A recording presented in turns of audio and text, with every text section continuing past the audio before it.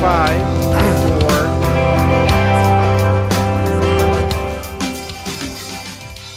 Welcome to AmGo Radio. I want to say 8.7. I think you're right. Yeah, no, that's right. Oh yeah. My God. Everyone just saw me pull up the article. Terribly Yes, disappointed 8.7. in myself. All right. It is that time. It is Michigan State week. Our little brother type object has hit the schedule. But before we talk about them, we'd like to thank Underground Printing for making this all possible. UGP makes custom apparel such as t-shirts and sweatshirts, and it was founded by two Michigan alums over 20 years ago. They have 3 retail locations in Ann Arbor and offer thousands of University of Michigan athletic products for sale, ranging from clothing to accessories and memorabilia. Check them out at ugpmichiganapparel.com or check out our selection of shirts on the mgoblogstore.com. Let's not forget our associate sponsors, Peak Wealth Management, HomeSure Lending, Ann Arbor Elder Law, Michigan Law Grant, Human Element, the Phil Klein Insurance Group, Venue by 4M, which is where we record on Sundays, and Signal Wire, which is where we are doing this one right now. All right, I'm Brian Cook. I'm Seth Fisher. And I'm Alex Drain. And Michigan State is up next, and all rivalry respect with a K aside, this is not a good football team. Yeah. I think that their defense has been a little bit worse than it would be at full strength, and the offense as well. They've had a lot of injuries, so I do want to preface that first, because there's been times this year where they've looked like a 2-10 team, and I think they're closer to 6-6, roughly 5-7, something like that. So just get that out of the way first. But they had a run there of, I think, was it 4 straight Power 5 games against Washington, Minnesota, Maryland, and then Ohio State, that none of them were remotely competitive in any way. There were some scores that were closer than the yardage indicated, but even the scores were not terribly close. No, the closest one of those games was a 2-touchdown loss to Maryland, which featured Michigan's 3rd goal line stand of the season. So just don't get down to exactly the 1-yard line, and you're probably going to be good. The injuries mentioned, Darius Snow, a linebacker, is out for the year. Chris Bogle and a Polish guy, I forget his name. Jeff Petrowski. Jeff Petrowski are defensive ends who haven't played much at all. Jacoby Windman, their UNLV transfer, they moved to middle linebacker. He was a linebacker last year. He was an edge for a brief flurry where he had like 5 sacks in the opener and then didn't really produce after that. And then Jacob Slade, who's a very good defensive tackle, has been out, came back for the Wisconsin game. So we don't know the exact status of Bogle and Petrowski. Neither of them have dressed in a long time, did get a bye week. It is the Michigan game. Can they go? Maybe. Is it going to make a big difference? I don't know. So I would say the strength of this defense, and probably the team, according to Alex's reckoning, is their defensive tackles. Which, no surprise there. I mean, Michigan State's been churning out these feisty Bulldogs at the defensive tackle spot for a while now.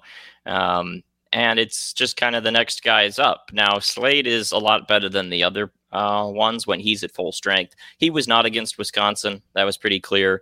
They were taking him off the field quite a bit. He didn't even start the game on the field. But we kept the star on him because he was such a good player last year. And he was a really important player in that matchup against Michigan last season. And when he's healthy, that's a force you have to account for. So that's kind of the question will be, how close is he to 100%? He's now gotten 2 more weeks to rest up, and we'll see where he goes from there. But they do have some solid players besides him as well. You have Simeon Barrow, who I thought was their second best defensive tackle last season. And, he's continued to be solid. But the emerging guy is Derek Harmon, who I really liked his performance against Wisconsin as well. So that's 3 guys you can rotate in there. And they actually go 6 or 7 deep at this position, because they also do Deshaun Mallory, Jalen Hunt, Alex Van Sumeren, the younger brother of Ben. There's a lot of guys that they rotate here. But if they stick to those top 3 that I like and they get Slade healthy, that's going to be a force to talk about. And we look back at some of the teams Michigan's played, right? Penn State, Iowa, those are good defenses. But we came in saying, well, the defensive tackle is probably not the strength of those defenses. Certainly was not the case for Iowa. And Michigan was able to eject some of those defensive tackles for Penn State. So for my money, this is probably the best defensive interior Michigan's played so far this season. On the flip side, the edge of that defense has had a lot of injuries, and they moved Windman back to linebacker. So the guys out there right now are just guys. And Michigan has had a lot of success this year just piling up the tight ends and saying, all right, defensive ends, hold up. Linebackers, here's some extra gaps. Defensive backs, come on in and see what you can do. And this kind of feels like another game where you're going to see a lot of trip tight ends to one side of the line. Yeah, it does feel that way. Jeff Pietrowski is the one I'm curious to see if they get him back, because he was kind of a half starter last season. I thought he wasn't half bad, but it's missed so much of the year. It's hard to even know if he would be close to what he was last year. In his absence, they've had to rotate a ton of guys. Both ends on our diagram are not filled in, which means they're rotating. And you saw a lot of guys here against Wisconsin. So Zion Young is, I believe, a true freshman who they really like. I don't see it yet, but he's a true freshman. So we'll see how his career plays out, but I don't know if he's ready yet. Brandon Wright, I didn't hate as the other nominal starter there, but these guys... praise from Alex. These guys are... these guys are... I mean, look what he's had to look at this. I know.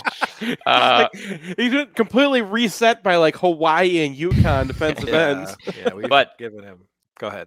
Yeah, these guys are 250 and 260. So they don't have a Mike Morris sort of anchor type guy out there, right? And so if you load up the tight ends, that's something that I'm curious about, the ability to just, shove these guys out of the way. And that's something Wisconsin had some success against, being able to get outside the tackles, seal the edge off right there and get some running room.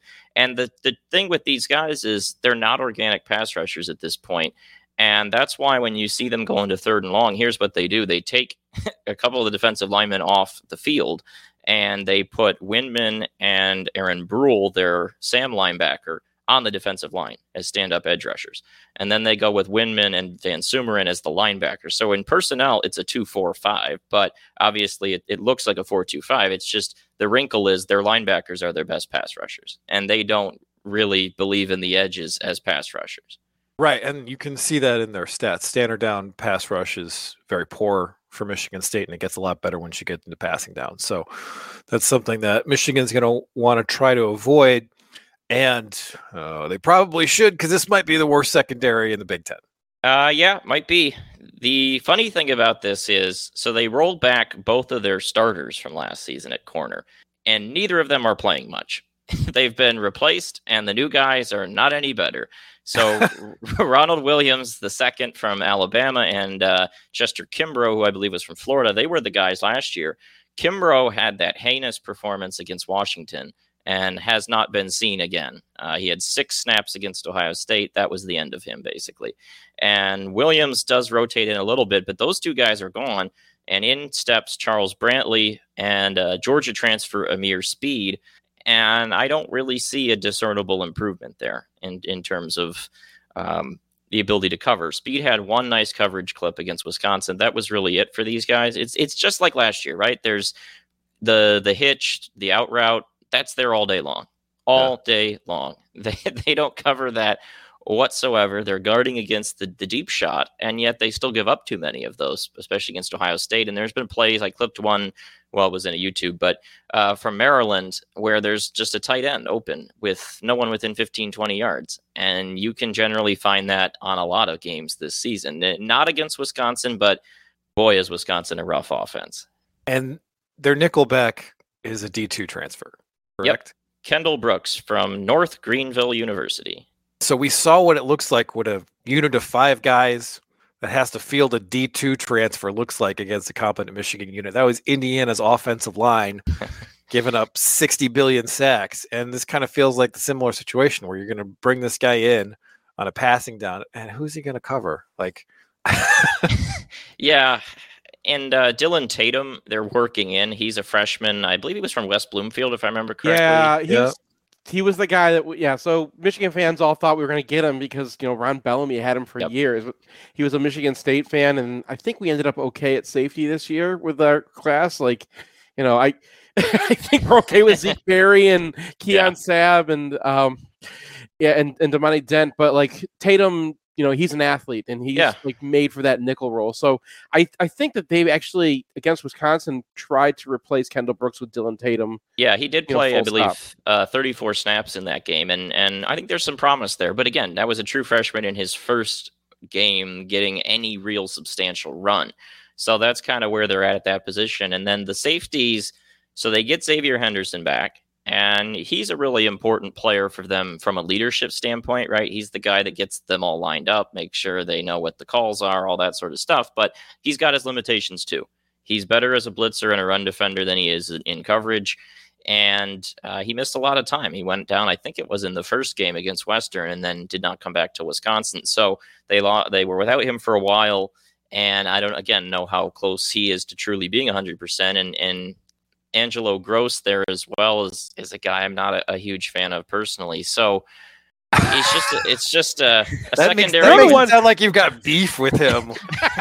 It's a secondary with a lot of issues, and it doesn't help that every guy on this team you can look at and you say, what's his strength? Well, he's better in run defense. What's the weakness? Well, he's weak in coverage, right? That's true for Halliday. It's true for Henderson. It's true for Angelo Gross. It's all these guys that their weak spot is coverage, and it sums up to a defense that just can't cover anybody. And you look at those numbers I put in the piece against Power 5 quarterbacks.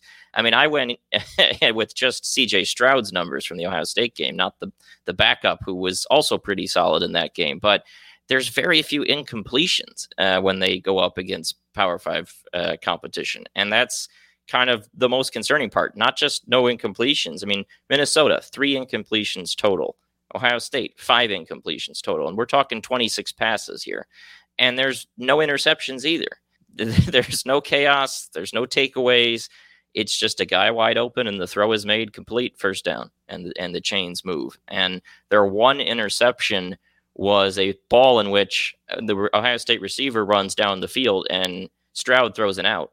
And it goes right to the Michigan State corner, who, by the way, isn't covering the Ohio State guy who's running open down the sideline. But that's the one interception they've gotten against a Power 5 opponent with a functional quarterback, which, by the way, Graham Mertz, woof.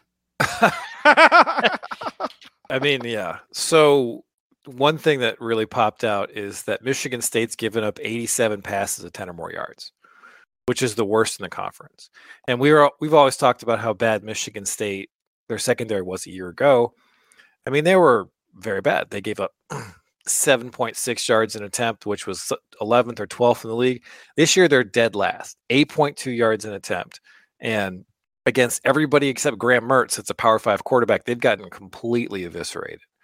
So given what we've seen from J.J. McCarthy, been extremely accurate, good at not making big mistakes.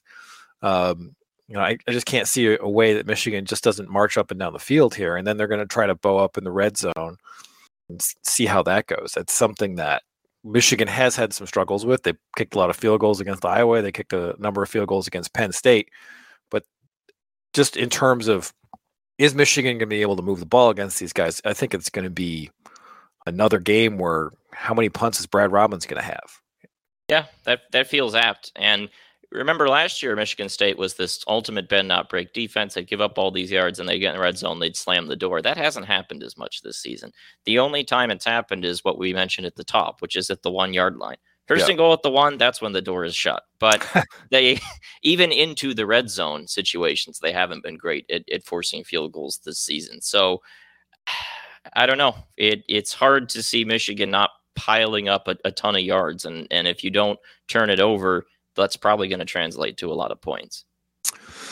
Yeah, and for Michigan, the thing that you're concerned about is they've had a bye week. It's their Super Bowl. This is pretty much the only game they care about the rest of the season. So you're going to get the kitchen sink, and you might get a completely different defensive approach than they've shown for the rest of the season. And you need to be prepped for that. You need to be cognizant of the idea that they might change up a bunch of stuff. Like Iowa just ran a bunch of cover 0 against Ohio State, and it worked pretty well, probably because Ohio State had no idea that was going to be on the way. So, and they were in the red zone that time.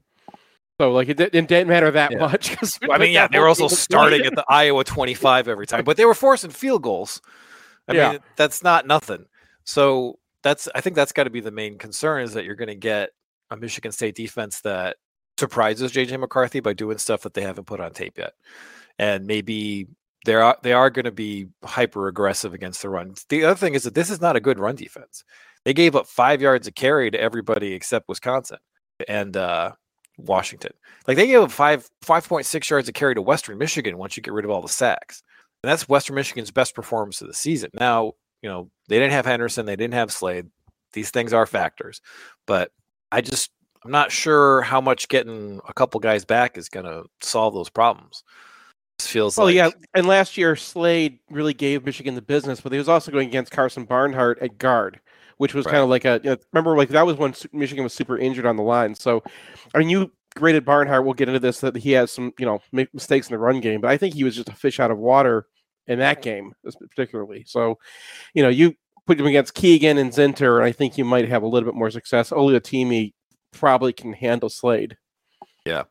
On the other side of the ball, Michigan State's Kenneth Walker III should have won the Heisman last year. Facts. He got 6.2 yards a carry running behind pretty much this offensive line. And nobody on this, they've tried 3 different backs. Every single one of them averages like exactly 3 yards a carry. They have a total of 3 runs of 20 or more yards this season, 2 of which came against MAC teams, and the third is a Peyton Thorne scramble against Washington. They have no explosion. They're like 100th in power success rate. They're like 100th in line yards. This is the worst rushing offense that Michigan has faced.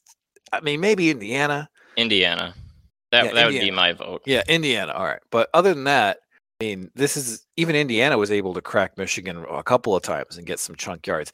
These guys haven't been able to do that all year. And I just can't. I mean, we're going to see. We're going to see what Pro Football Focus's offensive line. This is like the acid test, right? Yeah. Right. This is a Michigan defense that is number 1 in the country in preventing 5-yard runs. That's opportunity rate. So if you run against Michigan, 13% of the time you get 5 or more yards. And this is a Michigan State team that just does not generate chunk plays. So basically every run in this game is going to be somewhere between 0 and 3 yards for Michigan State. That's what it would seem like. You have an offensive line that has had a lot of struggles this season, both in pass pro and in run offense, but certainly for the rush offense, they have to do the heavy lifting, because you look at these running backs, they bring in 2 transfer guys, Jalen Berger from Wisconsin and Jarek Broussard from Colorado, and neither guy are really showing that ability to kind of pull the rabbit out of the hat and make something out of nothing. They don't really show great vision or slipperiness to make guys miss, which is essential for playing behind this offensive line, because they're just not opening a ton of holes. The interior, in particular, Nick Samak at center and Matt Carrick at right guard, are guys that did not have good showings against Wisconsin. They continue to have this bizarre thing that happened last year where Tyler Hunt is their blocking tight end, and he's awful at blocking. And I don't understand what the point of him is, because he's not a major receiver either. And so you have 3 spots out of 6 that are really struggling. And JD Duplain isn't terrible, and I like Spencer Brown against Wisconsin. He's been wobblier at earlier times this season, but there's not a lot of unit cohesion. They're not opening big holes. And against Wisconsin in particular, right, we know Wisconsin linebackers know where to be. And they were right there. Even if you got a little bit of a hole, they were in position to bog it up. And these Michigan State running backs, they just don't have that ability to make something happen and to make a guy miss. And that's kind of the central problem, and it's not hard to see why. Because you look at the team last year, the blocking, I think, was pretty similar. It might have been a little bit better because they had more depth and ability to try out different things, but their blocking for KW3 was not good last year, and he just made it happen. And now you've got 2 guys that don't make it happen, and that's not a slight on them. They're just guys, and as a result, they're not running for very much. I find Elijah Collins fascinating. Yeah. So because he's still around? He was Michigan's main back in 2019. 2019, he had 222 carries for almost 1,000 yards that year. And we put a star on him. The ensuing 3 years, 41 carries, 18 carries, 30 carries. And I mean, he's not a guy who's going to change the equation for Michigan State. They ran him 14 times against Wisconsin. He got exactly 3 yards a carry. But mean, it's just wild. He could come back next year. He's got a COVID year. He could. Yep. We could see Elijah Collins 2023, and that's like Britton Covey territory.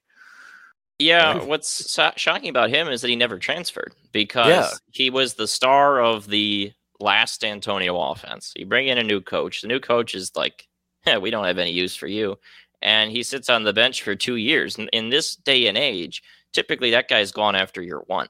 Yeah. And certainly after year two, where he's not used at all. And he wasn't used for a while this season. And then he pops up against Maryland and has a decent showing on 7 or 8 carries, then doesn't do much against Ohio State. But then against Wisconsin, he was basically their number 2. Broussard only carried it a few times, and Collins was the second guy to Berger. So he might be, firmly vying for the top job here. So kudos to him for sticking it out, but it's not an easy gig to run behind these blockers. I think he was actually in the portal at one point, and then like every other running back was too. So when he goes, "Oh well, you guys are gone."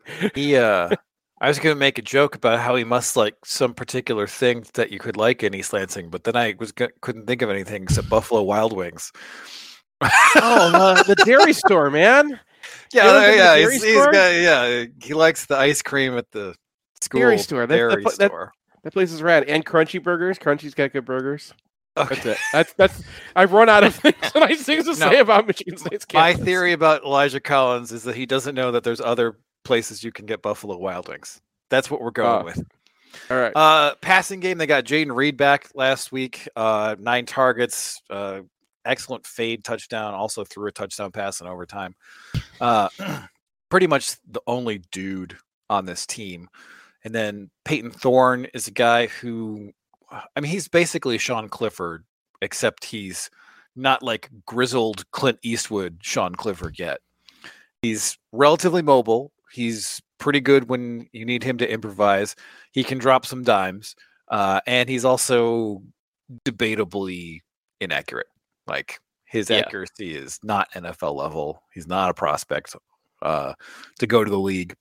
And the main reason why is because he's just inconsistent. Yeah, he's hot and cold over the course of a whole game. And with him, it's this pattern we've seen with MSU this season, which I think is a little concerning, where you have a lot of guys who kind of came out of nowhere last season and everyone's like, oh, here we go. We got a guy. And then they take a step back the next year. That happened for a few guys on defense too. So he has become less accurate, less efficient, turning it over more. And they've kind of dumbed the passing game down a little bit. So they're throwing a lot more screens than they did last year. Last year, they were so big on the deep ball, which they're still throwing a decent amount, but they're having him throw a little bit shorter. So his completion percentage is up, but his yards per attempt is down.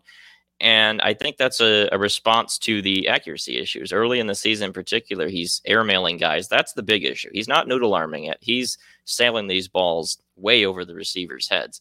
And that's led to about once or twice a week, he has at least one just howler throw. And those tend to end up as interceptions. And part of it may be the pass protection. He has to throw on the run quite a bit. They roll him out a decent bit, and he has to scramble a decent bit just because of the blockers in front of him. So that is probably a role here. But he's a guy that can just kind of look like he's in a coma for a lot of the game, and then all of a sudden throws out a couple daggers. And that the chemistry he has with Jaden Reed, of course, dating back to before Michigan State when they played together, it's still there. He knows how to drop the dime into a tight window, and it kind of comes out of nowhere. In some ways, it's kind of reminiscent of how Alex Hornibrook would do that back in the day, where he just would be irrelevant for most of the game, and then would be 1-2 lightning bolt throws. Yeah, but Hornibrook wouldn't throw lobs. His were like right down the middle. Yeah, like his were lasers down the seam. Yeah, Hornibrook would throw to the most covered guys in the world, and he would put it in like the micrometer that you needed to complete it. And to Thorne's credit, he has some receivers. Like Reed is the guy that gets a lot of attention, and he's got a track record. But I think Keon Coleman is on his way to being a decent player. And he's a decent player now, but a good player. And he's got some things to still work on as a basketball guy, but the hops are there. And he can jump up and do the contested catch insanity that Jaden Reed can do at times. And so that trick play that Reed throws to him in overtime, they've got Reed on the run, and he fires it up there, and this thing looks like it's getting picked off. And the Wisconsin guy is leaping up. Oh, here it is. And then Keon Coleman just comes out of nowhere, leaps like 5 feet in the air and just, trashes this guy, snags it out of midair and lands on top of him. And he's got the ability to do that. So this is going to be an offense that I think has some similarities to the Rocky Lombardi to Ricky White thing, which has been mentioned by other people this week, right? Where it's kind of like our one thing to move the ball consistently is, and just of course, it's the throw same it up there and cornerbacks, and hope that our guys come down with it. And sometimes they do. So in some ways, it's kind of Penn State-like, right? Where they're probably not going to be super efficient down to down, but they'll get a few big plays because they have a couple guys at wide receiver and the quarterback has chemistry with them. But opening up lanes in the running game, consistent pass offense, probably not there, and probably some turnovers, and they'll run into a wall a lot, but they'll make a few plays that'll probably, make you want to tear your hair out, right? Some of the throws we saw Stroud to Olave last year, right, in the game, where it's just like, how did he come down with that? That was mostly Garrett Wilson, if I remember correctly. Olave had a couple as well, but yes, Garrett Wilson. No, Olave had he had that one over DJ Turner one. And then there was JSN with the pro throw. Which, anyway, we won that game, huh? Anything else about Michigan State other than Peyton Thorne lobs that you're worried about? Well, teams we have to talk about. Their punter. They have the best punter in America. He wears glasses. Well, then of course he's the best punter, but their field goal unit is trash. They're 1 of 4 on the season, and they had an issue against Wisconsin where they had a missed snap that turned a game-winning attempt into improvised Jareth Glanda moment. And you know why that is? Go ahead. Their snapper's hurt. This is something that one of the people in the comments mentioned, and I remember hearing this previously. I'd forgotten about it, but the snapper's out, and that has caused some of the problems. The kickers aren't very good either, but it's a multi-dimensional issue here in the kicking game. All right. Predictions. Alex. 44-17. Wow. Seth. 42 to 2.7. I had 29-10. I'm feeling my field goals. All right, we're going to take a break, come back and talk to Regent Jordan Acker. Want the perfect game day outfit? Underground Printing has unique, great-fitting U of M apparel and officially licensed apparel from legendary Michigan names like Woodson, Howard, Ufer, and more. UGP also specializes in custom printed apparel and promotional items for groups, events, and businesses. Whether you need 1 shirt as a gift or 1,000 shirts for a charity walk, Underground can customize almost anything for groups large or small. To learn more, visit Underground Printing at one of our 3 convenient locations around Ann Arbor or online at undergroundshirts.com.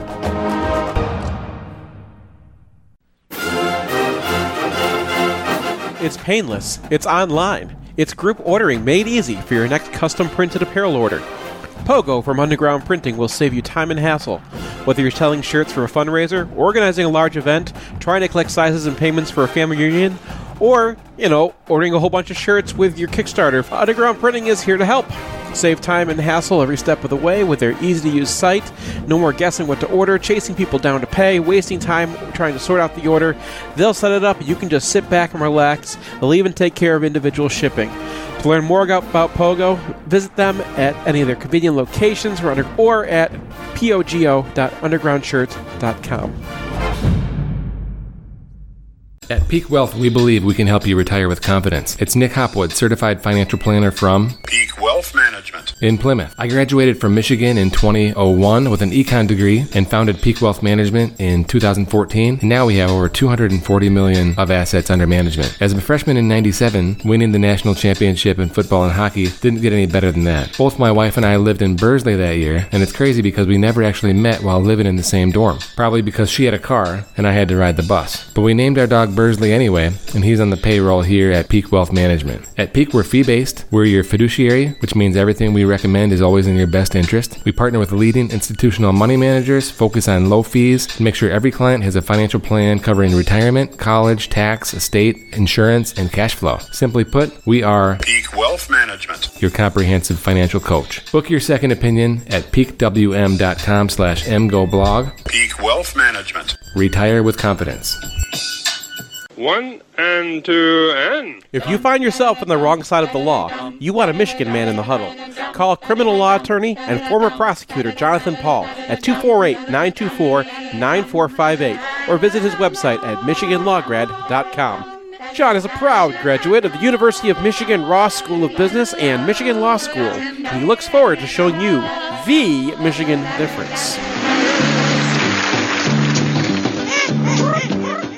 It can be a rough ride along the information superhighway. That's why we build our e-commerce websites tough enough to handle the load. With the capacity to take hundreds of simultaneous online transactions and the stability of load-balanced, co-located server architectures, a website from Human Element performs in the roughest conditions.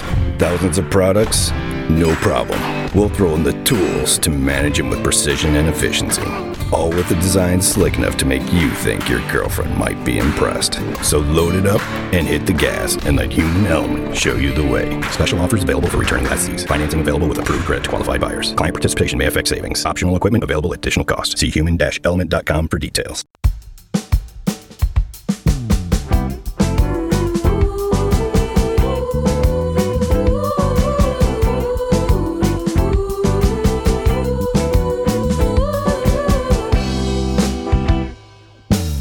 Welcome back to MGO Radio 8.7. We now welcome in Regent Jordan Acker. How you doing, Jordan?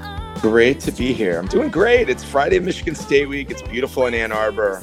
How could it be going bad? No.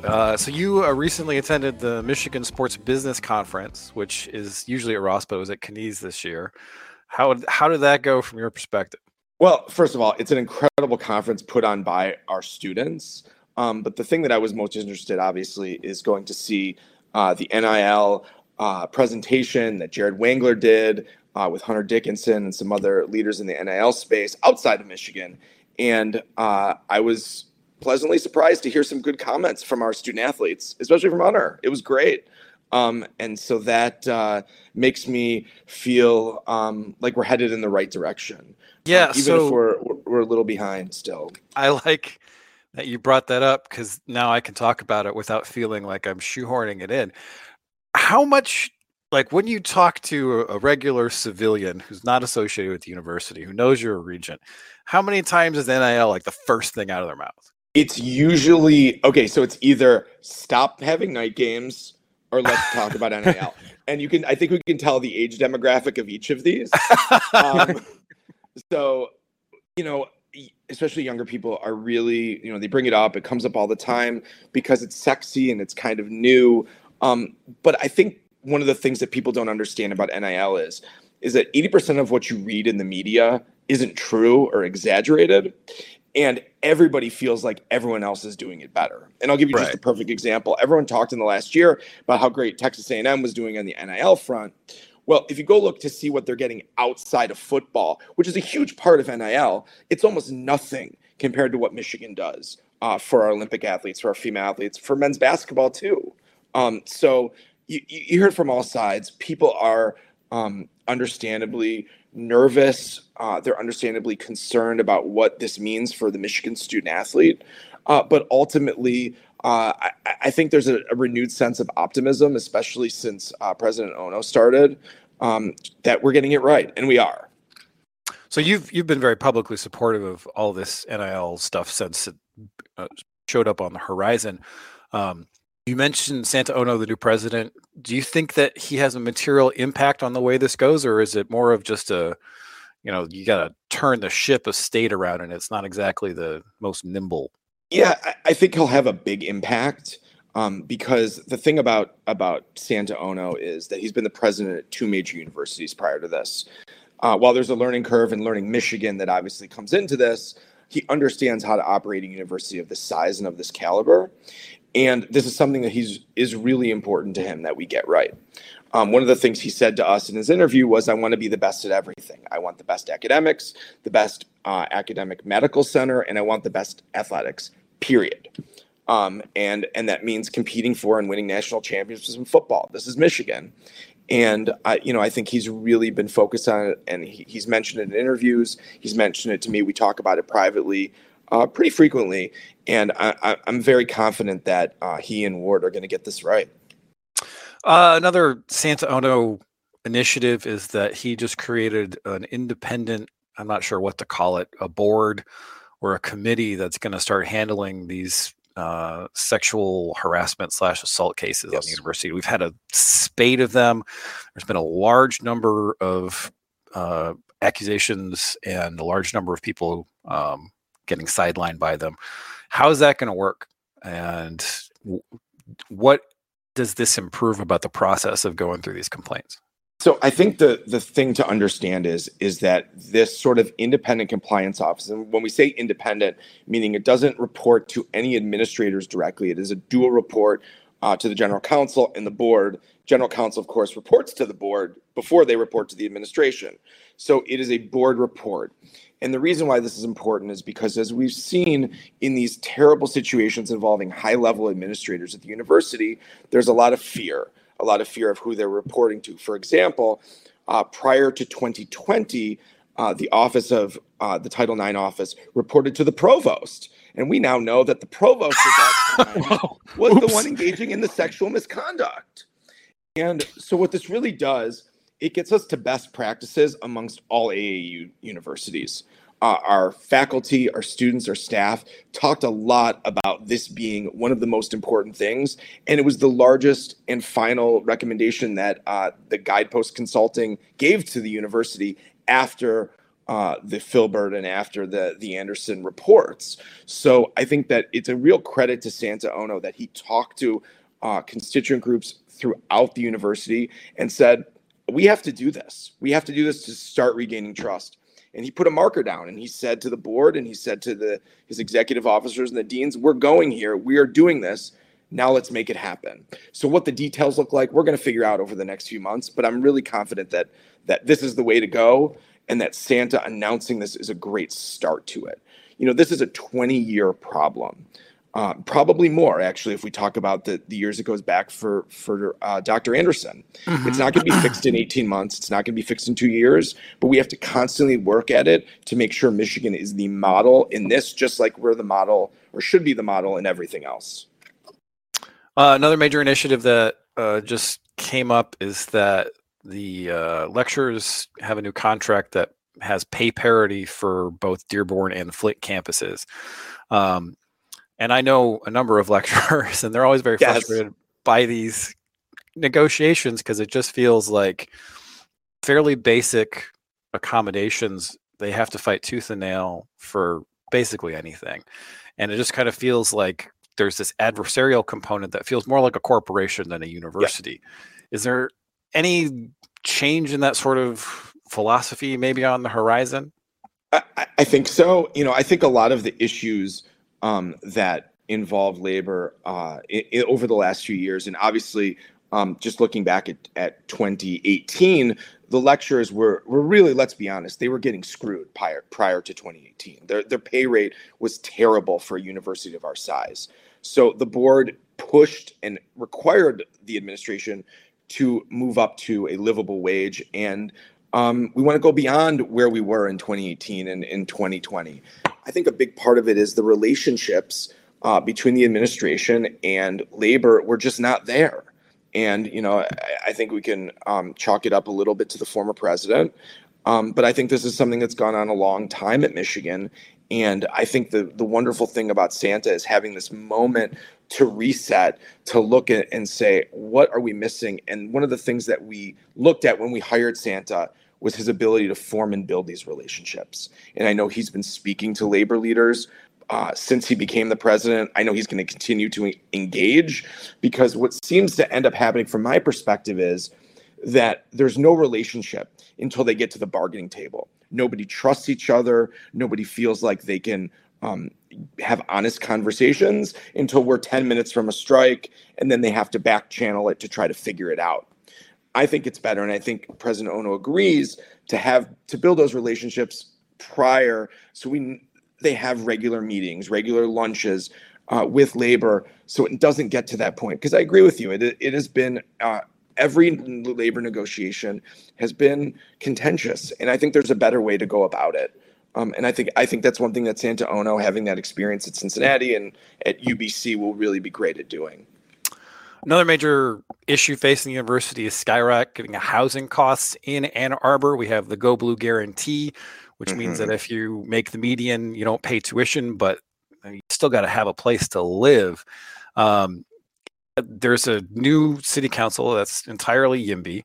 So there's an opportunity to actually build a significant amount of housing. Is the university going to be involved at that all? Historically, they have not really had good relations with the city. Historically, they've been a little bit at odds.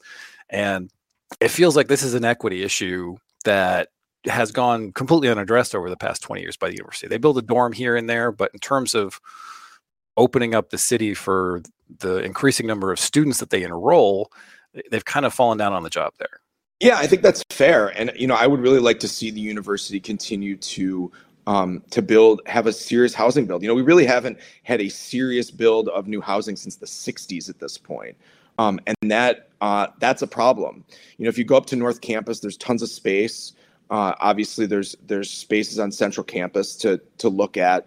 But I think you're absolutely right. We've increased the number of students at the university without increasing the housing stock. And this will be my 2-second pitch that we should also consider the future of Mary Markley and how it should not exist anymore. Spoken like a true Hills person there. I am like a true Alice Lloyd resident. It's part of the issue here is when the founders of the university made a mistake, and they built our medical center on a hill, which means that you just don't have enough room around it for parking and adjacent medical buildings that other university hospitals are able to build. So we're kind of stuck now. And it seems to me like the smartest and easiest thing to do is to consider moving those beds elsewhere and having more beds to replace them, because ultimately, yes, we've increased the size of our classes and we need to house them. The building on South U has concerned me. Not because they're not beautiful new high-rises, but the price of housing is out of control, and the university can control that by adding to the number of beds in the city. Well, there's pros and cons there, right? Because if a university builds a bed, the city doesn't see any revenue from it. Correct. So one of the things that's kind of an issue is we have all these, this is kind of getting out of the Regent box here, but we have a ton of old rentals in town. There's a place that I used to live right next to the CCRB that's paying 38% of its state equalized value in taxes. Mm-hmm. So you get the foundry lofts that come in and they're paying 5 times per bed in taxable value than with these old rundown shacks, we'll say. Yeah. And so I think that there might be a role for the university to play, not just in creating its own housing, but advocating for and assisting with private housing in Ann Arbor that's student oriented in ways that, you get those 5/1 apartment buildings and you put them all in the places where you're currently renting out single family homes to students, and you get a big uplift both in tax revenue and hopefully you get some price controls. But this is me yelling at you. I know. Question. Did you know Brian was going to turn this into his YIMBY the YIMBY hour, Brian? Talking NIL and President Ono to a city council meeting very quickly. But I do think you make a great point that it is important that the university is a good neighbor, that it hasn't always been that way in the past. And, I think one of the things that, again, having Santa Ono here is that this was his way at UBC, being a good neighbor in the city of Vancouver. Same at Cincinnati. And I think that these are things that the board considered when hiring a new president. And I think it's something that we need to do a better job of being good neighbors to the people of Ann Arbor, who also get a tremendous benefit from the university being here as well. That's true. And some of them even believe that. All right, one last thing. Can I hold you personally responsible if Michigan's NIL is not sufficient to get Hunter Dickinson back for a senior season? Oh my God. No. No. Look, that's just like a politician shirking your duties. It's in the interest of everyone on this Zoom right now that Michigan has a great NIL program, because regardless of who's here, if Hunter graduates or any other student athlete goes pro, you'll know that there's someone who's coming here and is attracted to our NIL program. And I'm going to end this by shouting out Jared Wangler, who sometimes gets a little bit of slack in the forums and online on Twitter. People don't understand that without Jared literally working 20, 21-hour days on this, Michigan would have had nothing. And to be the first school in the country that had an NIL store in the stadium actually is really a lot about his hard work and everything he did there. Alabama just put that in 4 weeks ago. So it tells you, okay, are we behind? We're not giving guys the bag, right? But at the end of the day, we have the best marketing program. And that's why, the attitudes towards it amongst our own student athletes has improved. Also getting paid. All right. Thank you for stopping in, Jordan, and have a productive election season. I know you're not up yet, but go Blue. I promise I can't say anything. Seth, that's on you. Guys, thank you so much for having me, and go Blue. Let's beat State tomorrow. Hey, it's Nick Hopwood, founder and president at Peak Wealth Management. We have a lot in common. We both went to Michigan, we're both huge fans, but I'm concerned about how much time you're spending on Michigan football recruiting. This could be time spent with me poring over your cash flow and Roth conversion strategy. How are these Roth conversions going to get done with you spending all your time and energy on MGO Blog looking at the next 5-star recruits? Hey, all kidding aside, if you're addicted to MGO Blog and you want to outsource some of your financial planning to an expert, consider us, peakwm.com/MGO Blog. At Peak, we work with people in a variety of situations. Some of our clients are young professionals looking to optimize their savings and investments. For young people, time is the key. Some of our clients are super affluent trying to figure out when they can retire. Some are high net worth retirees looking for a second opinion on how their money's working for them. Get your second opinion at peakwm.com/MGO Blog. Peak Wealth Management. Retire with confidence. The only thing we can be sure of about the future is that it will be absolutely fantastic. I'm thinking of the incredible breakthrough made possible by developments in communications. Arthur C. Clarke's 1964 vision is now reality with SignalWire, a cloud platform that enables developers to build the applications that will reshape the future of communications. These things will make possible a world in which we can be in instant contact with each other wherever we may be. You can add cutting-edge, real-time video and audio to any product, website, or application with APIs and SDKs for developers of all skill sets. SignalWire is optimized for high quality and low latency communication functionality for video, voice, and text messaging capabilities. Almost any skill could be made independent of distance. Men will no longer commute, they will communicate. See for yourself at signalwire.com. Use code 2021 and receive $25 in developer credit. Go to signalwire.com. SignalWire Communications OGs, original geeks of programmable communication. Hey, so I have insurance and stuff, but I don't really know what's going on with it. Yeah, your coverage probably sucks, and you're paying way too much for it. And I know this because I had a guy. His name's Phil Klein. He's actually a Michigan alum and wrestled for Michigan. He looked at my insurance and he was like, "Yeah, your coverage sucks, and you're paying a lot more than you need to for it." I also I hesitate to even mention this, but I do have my insurance from a company that advertises during college football games. Well, and I wish that was not the case. Well, why don't you just get it from a cool guy who actually reads MGO Blog? Well, how would I do that? They have a website? They have one of those too. It's philkleininsurance.com. Can you remember the name Phil Klein? Sure. Can you remember insurance? Yes. Okay. Use those two together, and you will save money on your insurance, and you will actually get better coverage on your home and your auto, and they do life too. All right. So you're telling me if I Google Phil Klein Insurance, this website will come up? Yes. Wonders never cease. It's painless. It's online. It's group ordering made easy for your next custom-printed apparel order. Pogo from Underground Printing will save you time and hassle, whether you're selling shirts for a fundraiser, organizing a large event, or trying to collect sizes and payment for a family reunion. UGP is here to help. Save time and hassle every step of the way with our easy-to-use site. No more guessing what to order, chasing down people to pay, or wasting time trying to sort out the order. We'll set it up and you can just sit back and relax. We can even take care of individual shipping. To learn more about Pogo, visit us at any of our convenient locations or at pogo.undergroundshirts.com.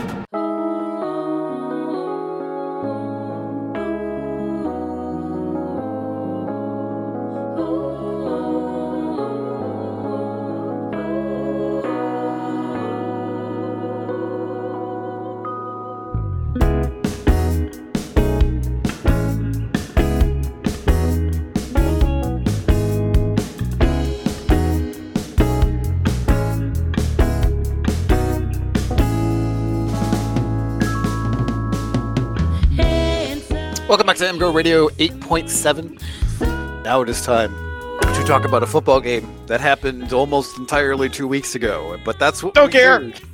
Don't care. This one's really fun to break down. It was really fun. I was going to get the UFR up like a couple days earlier, and then I was just like, I kept writing.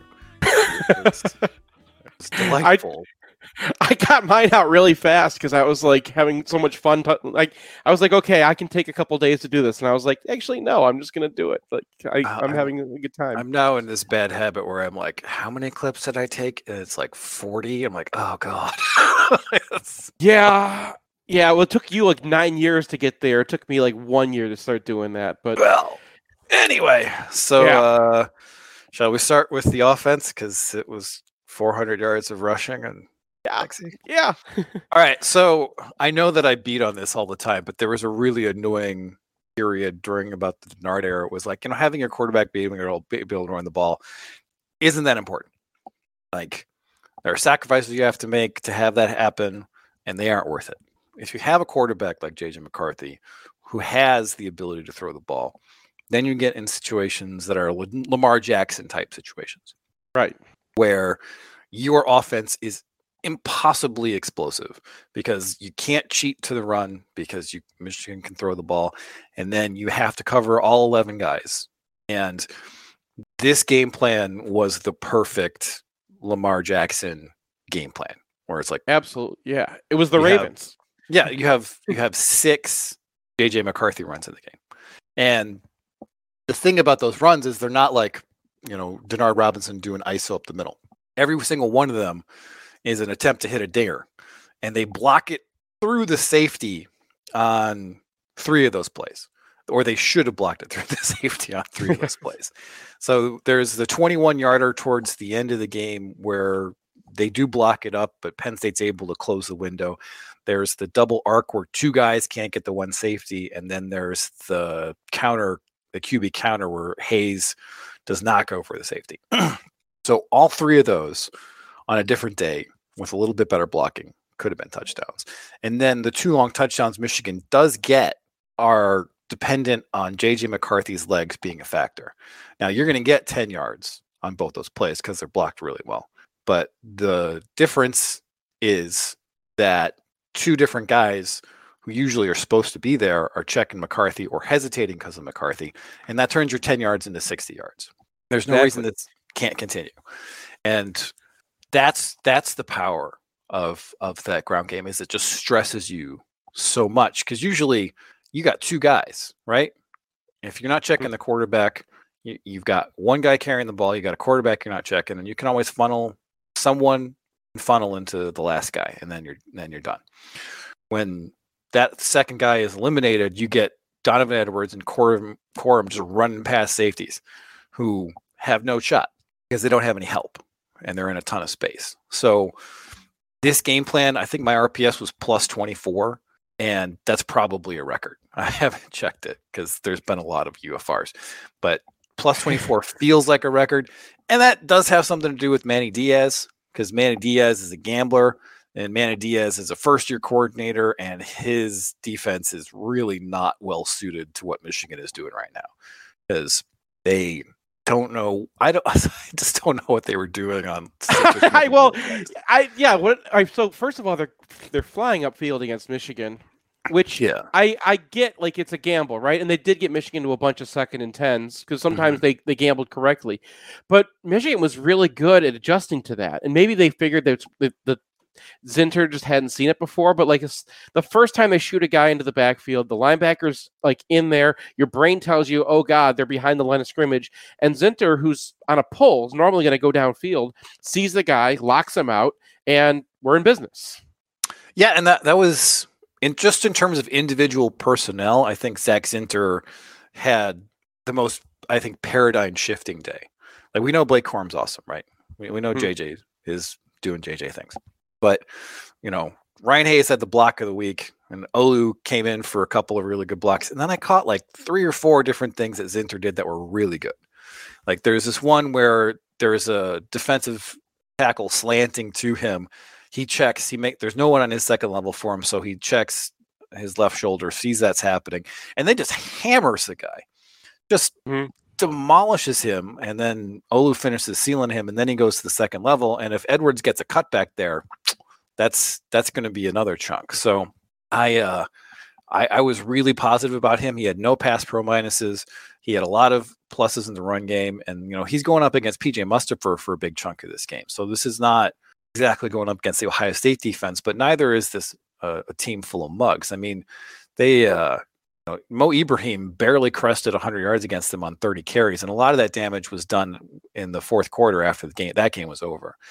So this is not a team that is a complete non-entity, even if Michigan did completely destroy them. And so Zach Zinter's day was highly encouraging, and I'm really happy also because I was Team Zach Zinter like big time going into the year. And there were some questions about whether he was actually performing up to the level that was expected of him, and I think the answer is yeah, he is that dude. So you got a really good center, you got a really good guard next to him, and Keegan's not a slouch either. So excellent. And then Donovan Edwards. Donovan Edwards has always been a guy who is super fast, has a lot of acceleration, and has not always gotten everything that's blocked for him. And in this game, he had a couple of issues, but also he was much more inclined to get a linebacker to commit and then show up at a different hole. And he's not quite Corum in that regard, but he is super fast. He has excellent change of direction. So when he does that, asking a linebacker to move and change direction at the same speed Donovan Edwards is, it's not going to happen. So he obviously hit a couple home runs in this game. He broke some tackles, and he had some cutbacks. So he had some lanes that showed up that are not where they're supposed to be, and he was able to find them and hit them. So highly encouraging game from him. I thought, I've always been a little bit skeptical of him as like the bell cow back, and now I'm less skeptical, especially because, man, he put a shoulder into one of those safeties. Yeah, that's exactly where I was going with it. Like that guy just stops. Yeah. He's coming downhill. It's like, all right, told you about those. Yeah. Which way is this one going to go? And it's like, all right, that's that way.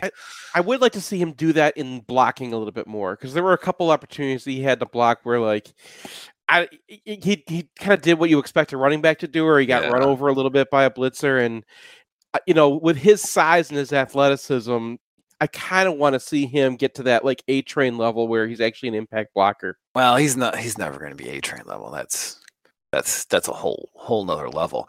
Well, and the other thing that they used, the quarterback counter that I mentioned earlier has Bash attached to it, and he's in the slot. Yeah, and I love that because they've run slants with him in the slot before. It's not a tip or anything. He can just go be a wide receiver, and then he's a super intimidating threat as a jet sweep guy. So you have to pay attention to that. And the attention that you pay to Donovan Edwards is the flip side of people paying attention to J.J. McCarthy on the touchdowns that the running backs got, right? And that's one reason that play is so wide open. So just a really useful, super versatile weapon. And if Michigan State tries to man him up, we're going to get a wheel route this week, let me tell you. Well, they had a couple wheel routes, and I think he didn't throw one of them. I think he had the there was a wide open one. Yeah, that wasn't a wheel route. That was just a screen, but there was another one where he was wide open. Should have got a touchdown. I think that JJ just shorted it to him. No, JJ put it a little outside, but I didn't think it was really material to the way that play was gonna gain yards or not. It made it cost him a 2 or 3 yards, but it wasn't really a big deal. Okay. The only kind of negatives for this game is that JJ had 3 inaccurate screens. I have 10 inaccurate passes for him all season entering this game. And then he airmails the Edwards screen. He puts one in front of Wilson, which I still kind of think is a little bit on Wilson, and then he puts one behind Ronnie Bell. Other than that, there were a couple incidents where I thought he should have pulled the trigger earlier. Like the play that everybody was freaking out about, the no, yes play to Corum. It's a 3-man route basically, and Penn State has it covered deep, and Ronnie Bell's wide open. And there's only 3 guys, and both safeties are going with the deep routes. So I don't feel like that's a hard read to get to, and I just don't understand why he doesn't throw it. And then when he's trying to, that throw to Corum was not actually to Corum. He was tossing the ball out of bounds. Right, and it just kind of happens that Corum's over there, yeah. So that's a bad read, but not like a terrible one. And then there was one in the red zone where it's a triangle concept. Penn State shoves a safety down to cover Schoonmaker, which I don't think McCarthy expects. And then he looks up Wilson, who's open, and he's open for 5 or 7 yards or whatever. It's not going to be a huge play, but it keeps you ahead of the chains. And he doesn't pull the trigger for whatever reason. And then he doesn't run the ball. And then he's about to get sacked, and he's trying to throw it to fairly covered Donovan Edwards and puts it in the turf. And so those are like 2 little hiccups where I'm just like, there was one more when they jumped off sides where I think I remember seeing that from the stadium, and like Roman Wilson was just standing there under the coverage, first down. I mean, that was we're nitpicking again, but like that's I don't know if it is nitpicking because it is three different events where the read is wrong, and in circumstances where I feel like it's not like, oh yeah, this is completely understandable that the read is wrong here because of X, Y, or Z, or this is tough to get to. I think those were pretty reasonable to expect him to get to those. And I'm obviously not down on JJ McCarthy. But those were just, a few hiccups that kind of led to a day, which was like, okay, as a passer. Yeah. Now on the ground, he made a ton of great decisions. The late zone read keep on double arc, that was good because he noticed that even though the defensive end was in the backfield and was square, that he was cheating to the running back, and he pulled. That's that game. I mean, we go back to the Army game all the time, right? Where like that guy would just, I'm sorry to keep doing it. It doesn't have to be the Army game. Let's just talk about the whole Shea Patterson era. Right, but like where you would have an end kind of leaning over, right? And you're playing basketball with that guy. Can I get around him or not, right? And he's going to be cheating in, and you have to read body language. You and I can't really see that on film, but there is some body language that the quarterback has to look at because you're just playing. It's backyard football at that point. Yeah, and also, the guy's going to be leaning one way or expecting something, and even if he's technically in the right position and it's technically a give read, you can't give it all the time. Because then you are allowing them to dictate what you're doing on offense, and then that guy's still relevant to the running back. And that happened a couple of times in previous games where the guy's in a spot where the give or keep is not clear, and every time it was a give. And so you got to mix it up sometimes. And sometimes you're going to get it wrong, and it's not going to be salutary for your offense, but the ability to make that read and the desire to make that read, because let's be honest, Shea Patterson did not want to get hit, right? He was out on the golf course. He also was probably injured in 2019, so probably doubled it up. But remember that Illinois game where they ran the same play back to back just because it's like it's there, you have to keep it. And McCarthy, we saw him go out of bounds a couple times in some game, I forget which one, maybe it was Maryland, where it's just like you gotta go get the yards that are there. Well, that hasn't recurred, right? Like he went out of bounds after 5 yards on an early one because that was the play, right? He wasn't gonna get anything more, just don't take the hit. But every other play in this game, he's going for it, right? Like he's getting what he should be getting, and he's keeping when he should keep, give or take an occasional gray area one. So just in terms of willingness to do it, desire to do it, I think he's got that. And he's obviously got the ability to make those post-snap reads. So whatever hiccups we had for JJ in terms of like, okay, didn't get to this guy on a play or missed a screen or whatever, I think offset by the fact that his legs were a primary factor in a complete demolition of a pretty good rush defense. So yeah. I wonder if that was a practice decision too, that maybe, he's gotten his reads down, that they simplified the passing game a little bit for him just because this was going to be such a big part of the game plan against Penn State. Well, if they simplified the reads, he still got to get to him. I don't know. We'll see. Like he's still insanely accurate on short stuff. And I think the long ball is going to come. We saw it last year, right? And it's just a matter of getting it calibrated, and then he'll be like full go. All right, we're going to take a break, come back, talk about the other side of the ball.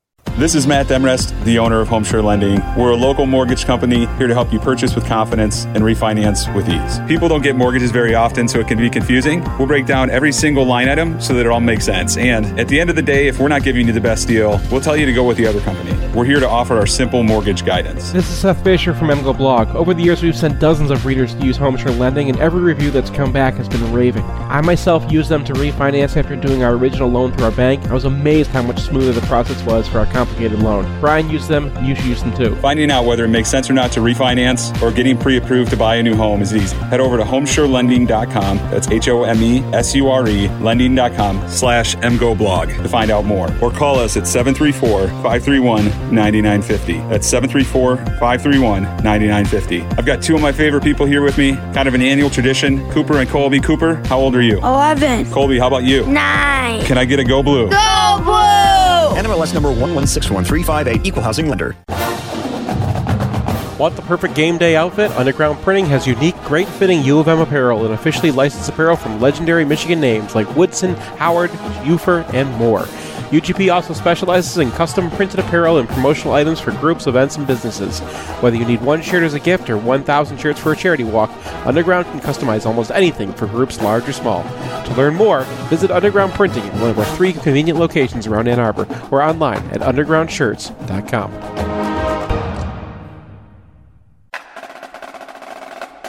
If you want to see where our post-game podcast happens, or if you need a spot to land in Ann Arbor, check out 4M, Prentice Partners' beautiful brand new flagship property at 830 Henry Street in Lower Burns Park and across the bridge from the Big House.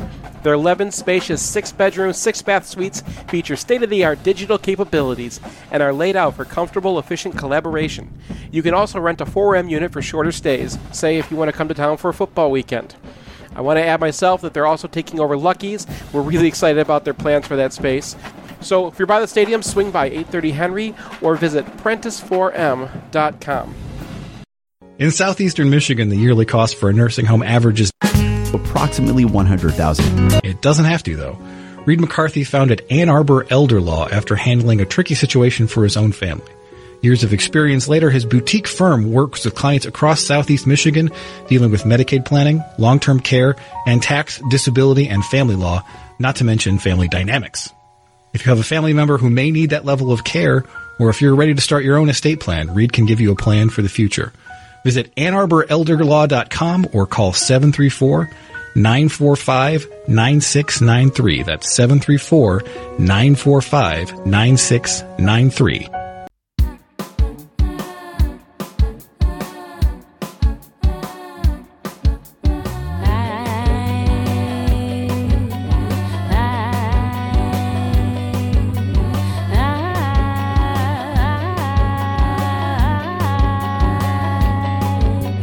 Welcome back to MGO Radio 8.7. We now talk about Michigan's performance against Penn State on the defensive side of the ball.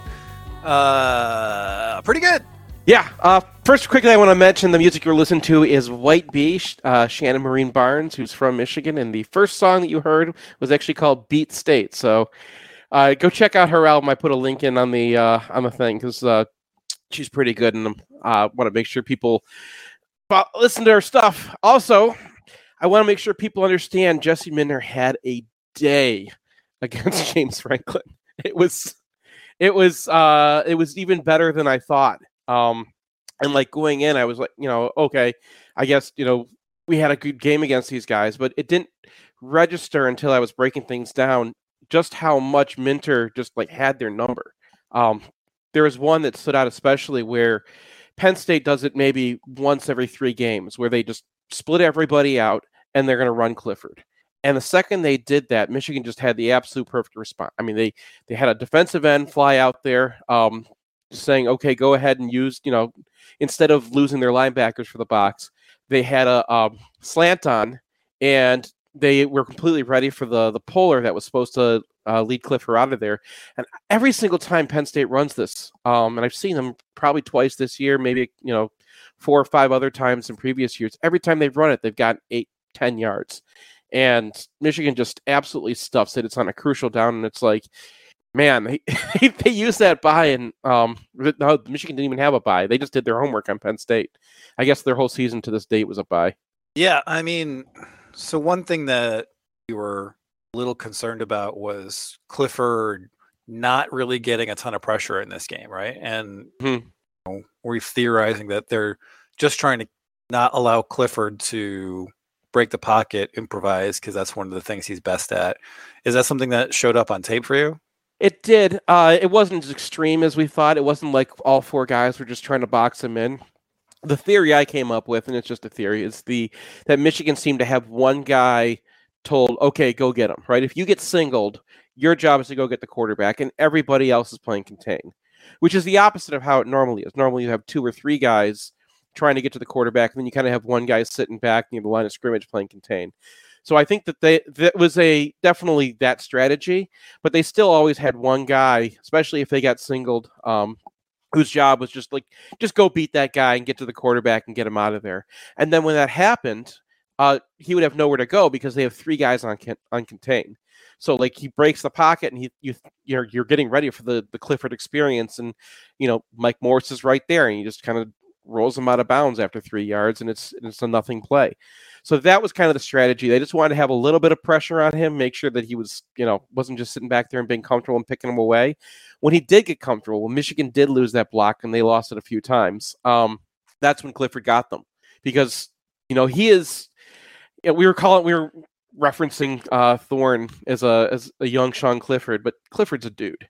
And I know he's not accurate enough to make the NFL, and I know he's been beaten up, but I mean, that guy is a player, and when you give him a little bit of time, he's going to find somebody, even if, there's someone in his face and he's about to go down and like the guy's a little bit covered. And I wasn't even that mad at the linebackers this time, because when that happened, it's like, okay, Clifford has a guy in his face. He's hopping in the air to kind of make that throw.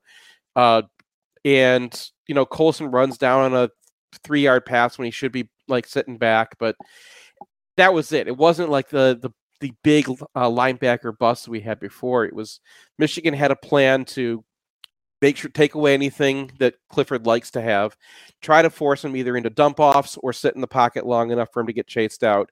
And eventually Michigan was just up really late, and he goes out, and then the difference with Allar in there is just amazing.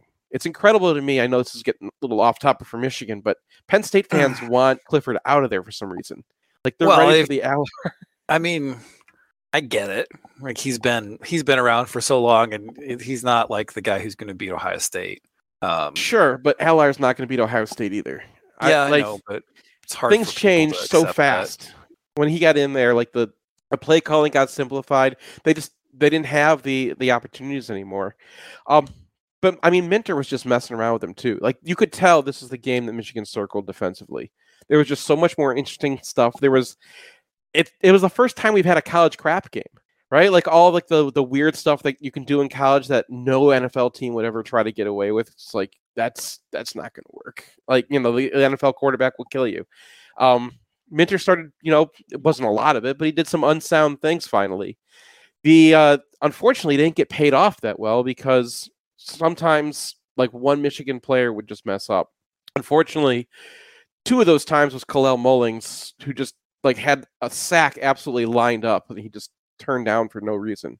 One time he just ran himself out of the play. The other time he kind of had a targeting issue where he was going inside and just allowed I think it was on Allar at that point, and led the quarterback to just kind of step out of his way. So they could have had a couple more sacks that they set up late, and when they were starting, they actually used their blitzes, and then the linebacker didn't collect the sack, and the 3rd and 19 play was one of those as well. So I came out of this a lot higher. You had a high RPS score for the offense. On the defense, it was pretty much the same game. I didn't check to see if it was a record, but I think it was around plus 24 as well, which is pretty insane. Yeah, plus 18. So. Wow. Not in the same range, but still, it's pretty close to the same range, especially because just the sheer number of plays that Penn State had was very low. So that's, wow. Yeah. Is there anybody who's kind of coming into their own here? Mike Sainer still. Yeah. Yeah. He was dominant in this game. I mean, you can probably recall he had a great PBU. He was great on the edges once again. I mean, we talked about it on WKKA a few weeks ago, but he is becoming all around a better player than Dax Hill. Like, it's whoa. I wouldn't say that Dax like you can do more with Dax Hill, and Dax Hill's talent level is much higher than Sainristil's. But when I look at the grading, when I like the difference he's having in the plays that he's involved in, Dax would have a couple coverage busts every game, and he would have one play over him. You and I were disagreeing on that 4th and 6, but the one thing we both agree on is the Sainristil played that as well as you can play that, right? Like, he's got a guy singled up and they throw a fade on him, and at one point his hip is in front of the receiver on a fade to the outside. And like, the only reason I think that the receiver had to pull up and then jump at the ball, he couldn't actually make a good stab at it because Sainristil was just on him. That was the only way he could get any separation. And then Jamon Green, they didn't really throw to him that much either, but anytime he flashed or anytime you saw him on screen, his guy was just taken care of as well. So he's another guy I'm kind of keeping an eye on. DJ Turner, you know about already. Junior Colson kind of had his same up and down score. The positives this time were a little bit more visible than the negatives, which I guess is a good sign. Where like his, sometimes he missed his gap or something like that. It was like a -1. But and then we've been doing this all year, but Chris Jenkins has just been awesome, and this was just another time where like, I think I'm kind of glad Pro Football Focus is not charting that well this year, because otherwise, like, we'd be retweeting whatever they're saying about him, because he's got to be scoring really high again. He's in the backfield all the time. He's getting low. That 3rd and 1 was Michigan stopped early in the game. Like, the reason Penn State didn't have very many plays in the first half is just because they're getting booted off the field. And part of that was every time they got into a running down, Chris Jenkins made a play. And if you remember that 3rd and 1, like, he dents the line. Now, this was also an RPS because Michigan kind of gave them that the way they align their tackles, they kind of gave them the gap. And then they just had both tackles pinch into that gap, and everyone kind of came there, and that forced the bounce out into Morris, and that got them a loss on 3rd and 1 and a punt. But none of that happens if Jenkins doesn't get under 2 blockers, and that's what he's been doing this season. It's happened for him. So we've got Mozzie Smith. We know about him. Chris Jenkins, that gives you a second star on the defensive tackle, and Mason Graham has been fine. They didn't use him as much this game because it was more kind of a spread game. And then Okie, I kind of think that he might be a starter. I will have to see against Michigan State, but I think he's answered all the questions at this point. Like, they ran a lot of zone reads on him, and he played them perfectly, and he just has a lot more upside than Jalen Harrell, who's still playing well, but you can just, Okie is there. I think we've gotten to the point now where he's had that. I don't know if he's an NFL prospect at the end of the season, but he's definitely a player that Michigan can rely on. And it's a lot more than we expected at the beginning of the season. All right. Anything else? Michael Barrett's kind of coming around. Like, I think maybe giving him just enough linebacker time is, he's still only in the +1 range, but like, if you look right out in the, honestly, if given the rest of this defense, if you have a guy who's scraping along at 0 at linebacker, I'm taking it. Running. Yeah, and that's the thing. Early in the season, he had some mistakes as well, and those are kind of disappearing as he's getting used to playing linebacker, I guess. It's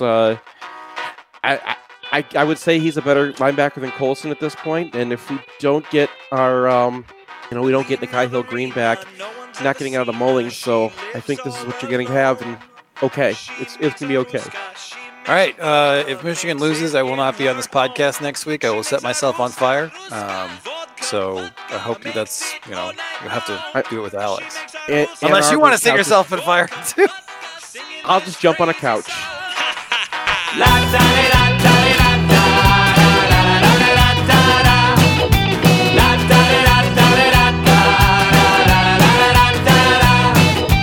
Boris is a mayor and a land surveyor with plans of his own. He hates a Ruska, he hates a vodka bandit from his home. He He ate Saruska, vodka. He never drank a single drop.